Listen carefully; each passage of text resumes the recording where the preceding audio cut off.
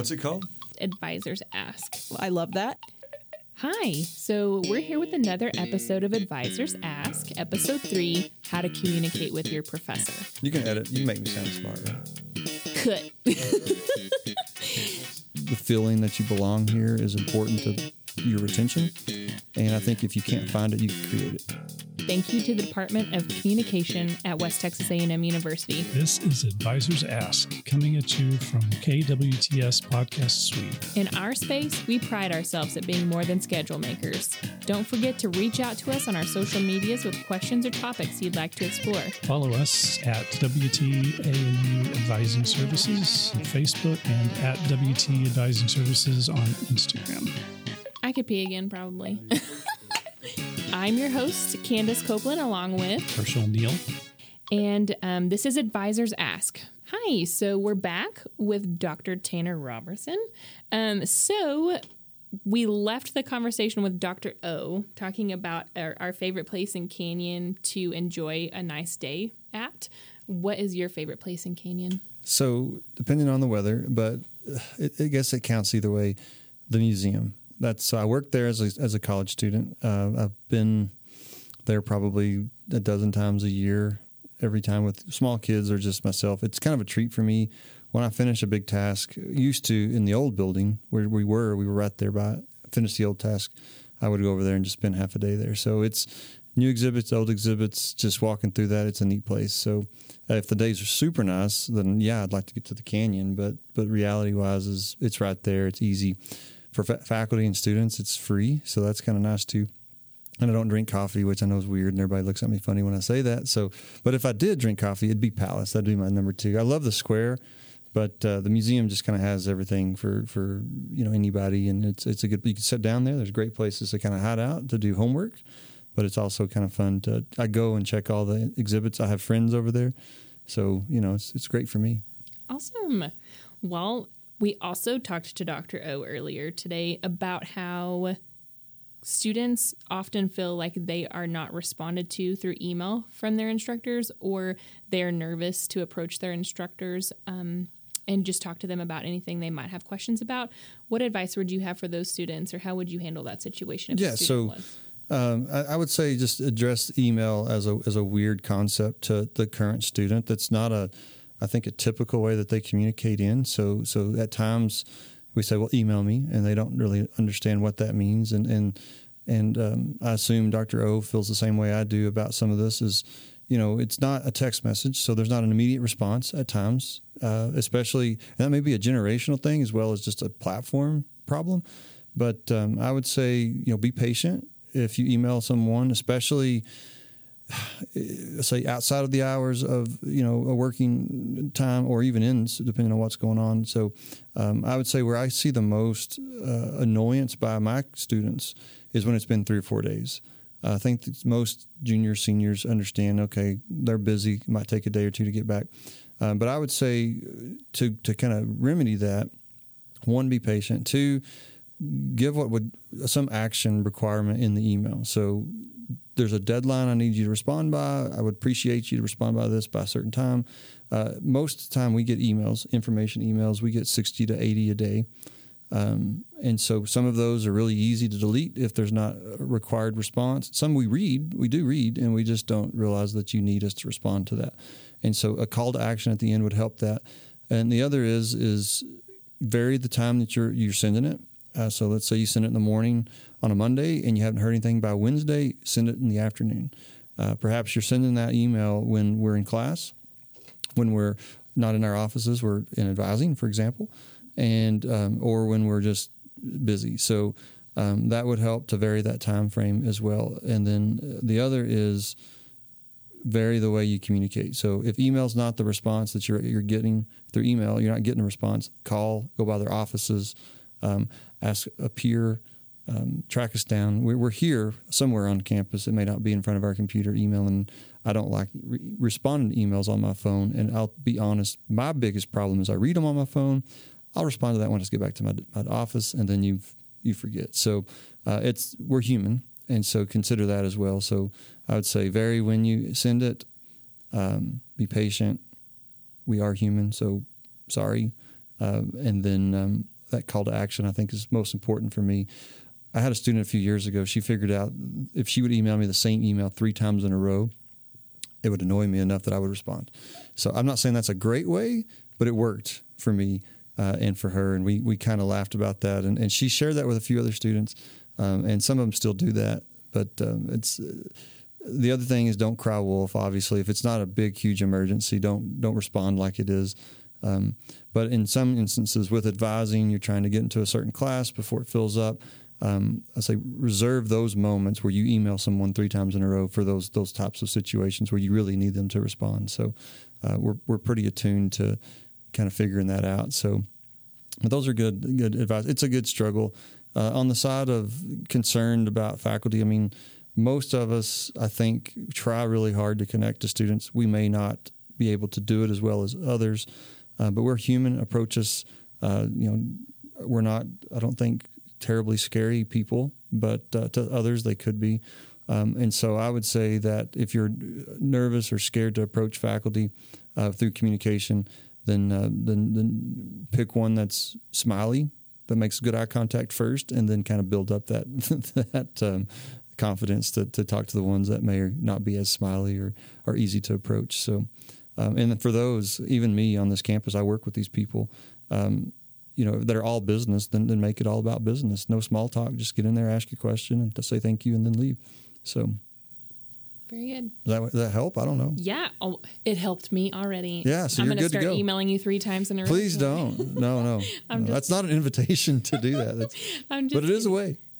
So we've talked about Gallup strengths on here a couple of times, and we are a Gallup based campus. So I've seen professors with their strengths on their syllabi, on their email tags, on their doors. How can students use this as an indicator on how to communicate with instructors who utilize it? Right on. So in Department of Ag Sciences, which is where I'm at, we do have them on our doors. And at times we put them in our syllabi, depending on the classes. And so we've I say adopted it. We've come in. I, for one, believe in the strengths-based information. I've tried to trick it a few times. I've taken it, 7 or 8 times over a period of my life in graduate school. As a young faculty now, I've sent it to people in my family, and I tend to agree with my strengths and others. And so I would say if you're going to use that to help communicate with faculties, learn what those strengths are and what they mean. I think one of the best tools that has come out recently with the Gallup poll, the strengths-based kind of whatever we call it, is those categories that these strengths fall into. I'm very social, and all of my categories or all of my strengths fall into either social or the other one. None of them fall into the one that should be, that's the getting stuff done category. If you know that, then that helps me. Has helped me in the past realize how people want to be communicated with. So strategy, ask a lot of questions, come in with some ideas, maybe a little bit of planning. If those strengths don't fall in that category, then they don't want to play what if. They want to do something else with their time. And so understanding what those strengths are and which of those 4 kind of overarching categories, which I'm fearful I can't name any of them. Is there a good resource students can refer to?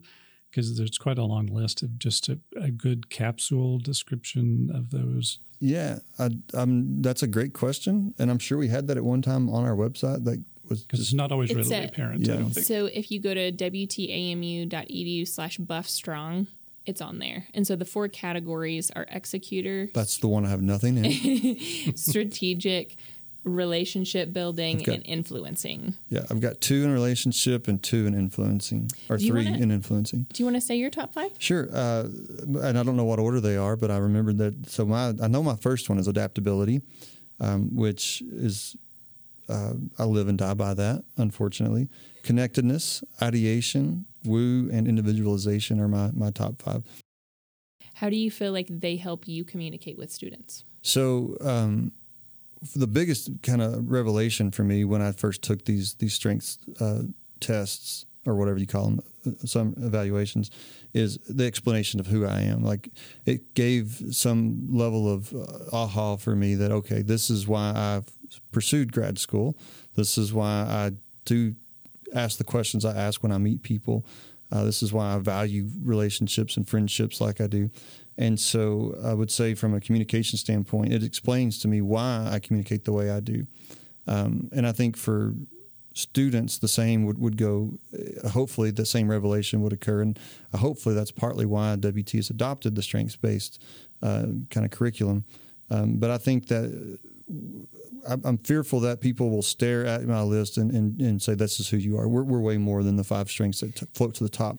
But I think it says as much about who we're not. And I think that's important in communication is, again, if you have 0 in executing and you're talking to somebody who has all 5 in executing, they don't want to play what if. They don't want to small talk. They want you to get your question asked. They want to get back to their, life of whatever they're accomplishing. And they want you to go home. Yeah. And get out of their space. And so I think that's a great way to utilize this for communication, is just to understand what it is people value, they're good at. Usually what we're good at is something we value. So what we value is, if it's ideation, for example, we want to do 30,000-foot view, pie in the sky type things. Great. Let's talk about that for a little bit. But eventually if you're executing or one of those, competition, you want to get down from that view and get down to kind of what we call brass tacks, whatever that means.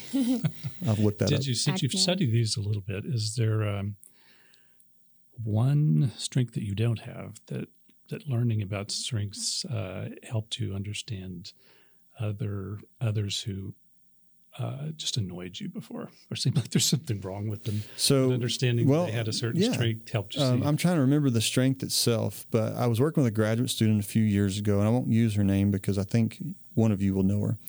And she was not in ag communication, which is what I teach historically.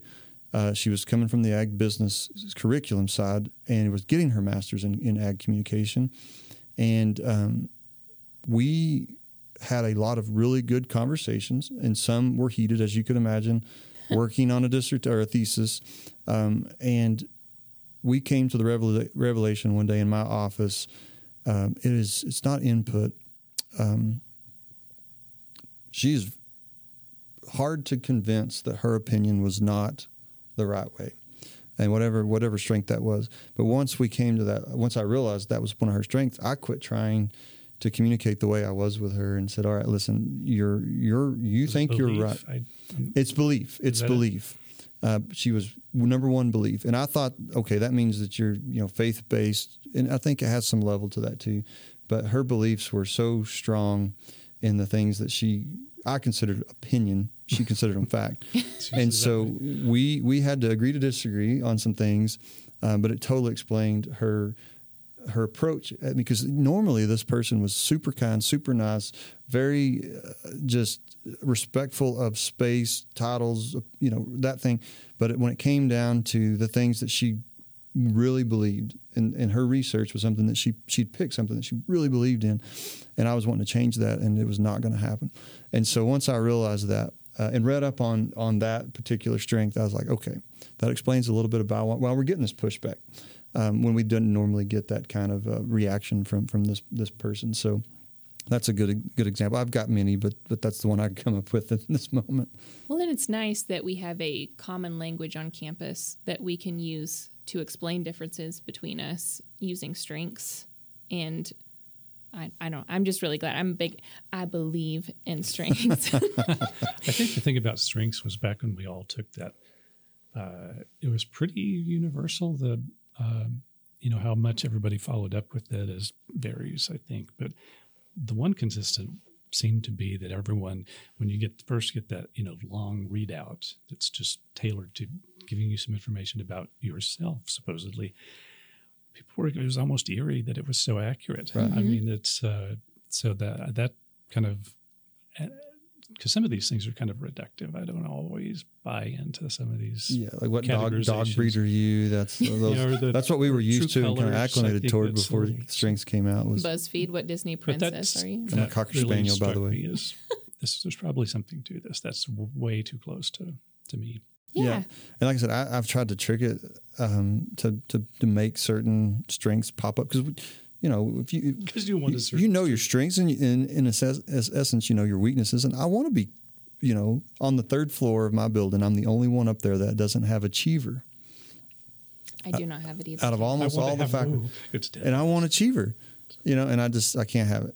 I've tried 3 or 4 times, and I can't get achiever to show up in my top 5. Well, I think it's good and bad that you want it because, I want command. Like, I want to walk into a room and everybody just starts paying attention to what I have to say. And, like, you can get those results in other ways, right? So Herschel and I talked this morning about how I'm so weirded out that I don't have empathy because I cry at Cheerios commercials, like I cried on my book on the way here, listening to it. But I do have individualization in Woo, and like Woo, you're really good at like wanting a certain result from an interaction. It's winning others over. And so how to get those even if you have to be a chameleon. And individualization is finding out what people, what makes them tick and what gives them energy. And what's important to them. And so those two together couple up and pretty closely mimic empathy. Fools people into thinking that you have. Yeah. Fools people into thinking you actually care. But you are getting that achiever result just in a different way. And so that's what's really cool about strengths. We probably have to stop talking about strengths at this point, right, Frank? Because we're getting pretty close. Okay, so Frank did want me to ask you one more question. Okay. Tanner. That makes me nervous. So you and I are both from very small towns in West Texas. How can a student coming from a small town know everyone in the small town, go from talking to them day by day and then going to a little bit bigger of a place and start asking, around asking questions, getting help? Right. I'll tell you, for me, my experience at WT is my first friends, quote friends, air quote friends on this campus were staff, were people that adopted me in a way, and they were in advising services or the version of advising services at the time, and they knew my name. And that's what I was used to in a small town is adults, everybody knowing who I was. And that kind of kept me out of trouble, but it also gave you that kind of sense of security wherever you were in town. And so I would tell students that came from a small town that it's just going to take a little time. I literally packed my car twice going home and was convinced to stay. And I'm glad I did. But it just took me a little time. And so it started with Sammy Artho, who I just found out's about to retire after 17 years on campus, being my, quote, first friend. And then I got to making a few connections in the resident hall. Residential directors, hall directors were critical. They would grab me and make me go to certain events on campus that I didn't really want to go, but I needed to go. And so, and then eventually getting involved in my major, which is ironically is we're in that building now, and making friends that way. But it took me probably longer than I expected. And you don't realize, I don't think, small town kids, that the people that you grow up with are your friends, that you have 26 friends that were kind of built in, at least in my case. And so I had to make a friend in 18 years. It just kind of happened. And so I had to kind of learn what interest I had and how those align with other people on campus. And it didn't take long to kind of realize. It took about 2 semesters, a year, before I felt comfortable in my own skin on this campus. And in all fairness, the people around me helped me build that confidence to do that. Saying hi to somebody in the cafeteria and them saying hi back allowed me to do that again the next day. And so I think our campus is ready built to help support students with staff and faculty and just the type of students we attract. But I know that's not true for everybody. And so I think that if it's not a general just kind of aha moment for you in a resident hall, cafeteria, wherever it was for me, JBK, I think there's plenty of organizations on campus. They're easier to find than they were when I was a student here 20-something years ago. But the OSIL office would be a great place to start to look for where's my people, where's my niche, where's my organization I want to get involved in. And the beauty of that, too, is if it doesn't exist, you can start it. Since I've been on campus, I've seen probably a dozen students start organizations for that very reason and purpose. And so I think inclusion at any level and the feeling that you belong here is important to your retention. And I think if you can't find it, you can create it. Mm-hmm. All right. Well, thank you so much for joining us today. We're happy that you got to come speak with us, and maybe we'll all go to the canyon. one We day should. when it's actually nice and it's not brown outside. That's it. I'm a fair weather canyon guy. It's got to be 72 degrees on the dot, under 10-mile-an-hour winds, So and you on get a to go Saturday. one time a year. Yeah. No, I never get to go. Thank you to the Department of Communication at West Texas A&M University. Don't forget to reach out to us on our social medias with questions or topics you'd like to explore. Follow us at WT Advising Services on Instagram and WTAMU Advising Services on Facebook. Thanks for listening to Advisors Ask. Make sure to follow us on our social media and tune in for more podcasts.